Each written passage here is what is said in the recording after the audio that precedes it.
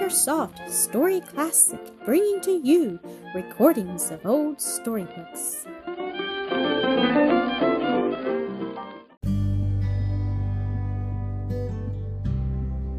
Mildred Married Life, Episode 1.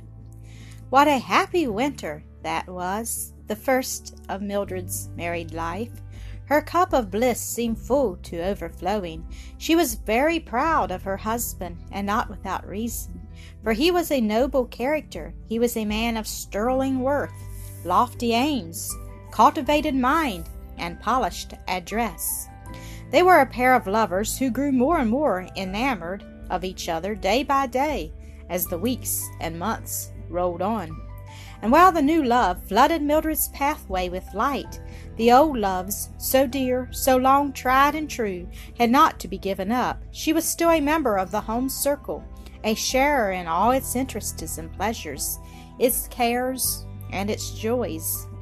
There was no interruption of the mutual sympathy and helpfulness of mother and daughter, brothers and sisters, nor was the father deprived of the prized society of his firstborn in the family gatherings around the table, or in the costly sitting room or parlor when evening brought rest from the toils and cares of the day. She was there, as of old, ready to cheer and entertain him with music or sprightly conversation, brighter too, and more full of a sweet and gentle happiness than of yore.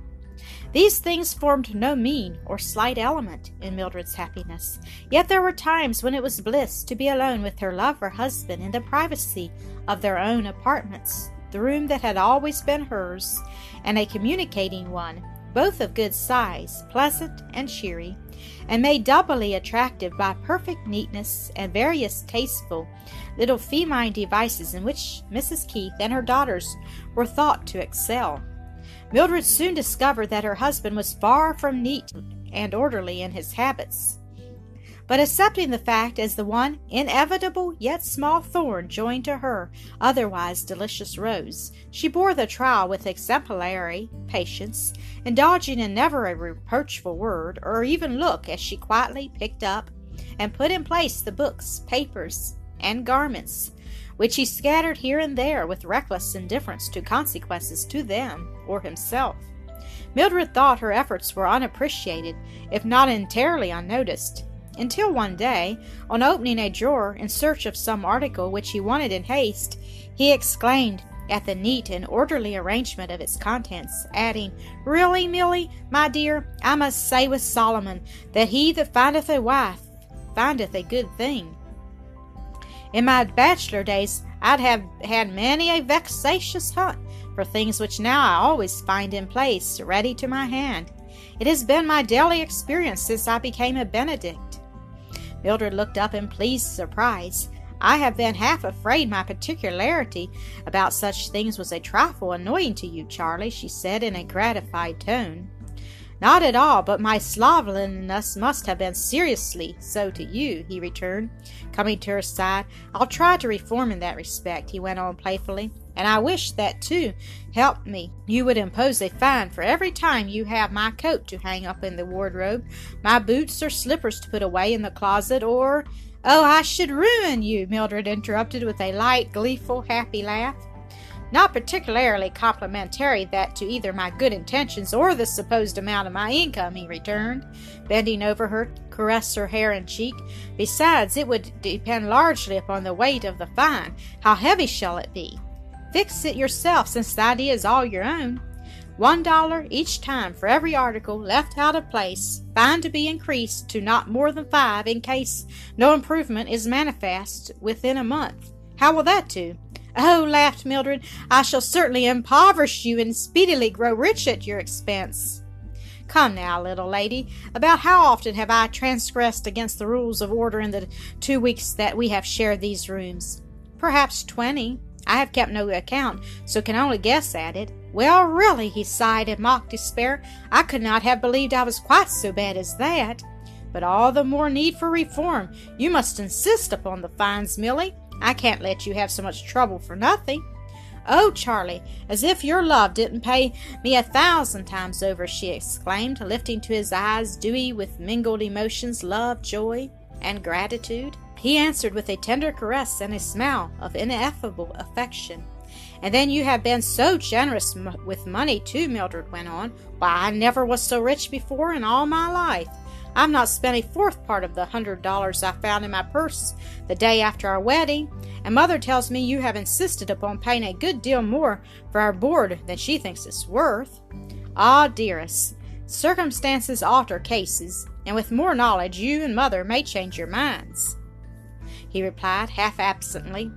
Then, after a moment's silence, "This is my gift to my dear wife, and I cannot tell her how glad I am to be able to make it. My darling, will you accept it at your husband's hands?" He had laid a folded paper in her lap.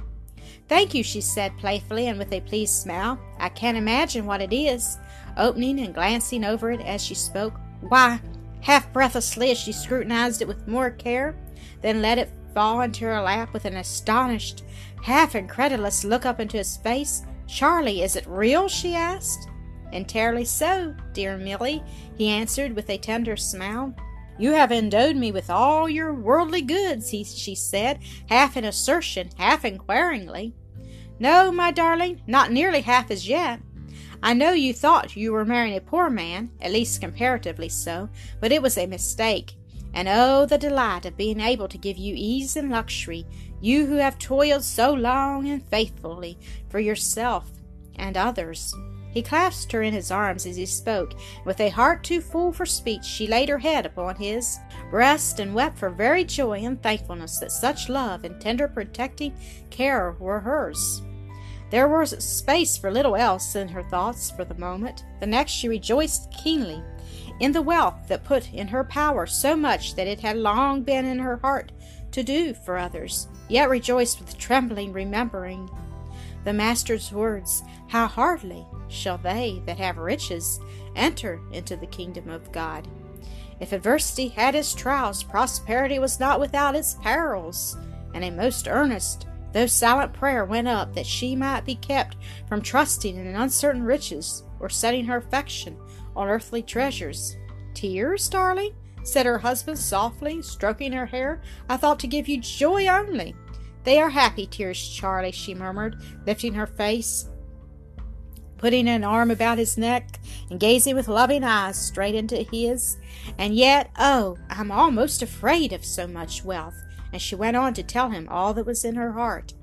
"Ah," he replied, "I do not fear for you. Your very sense of the danger will tend to your safe keeping. Yes, if it keeps me close to the Master, and ever looking unto him for strength to resist temptation.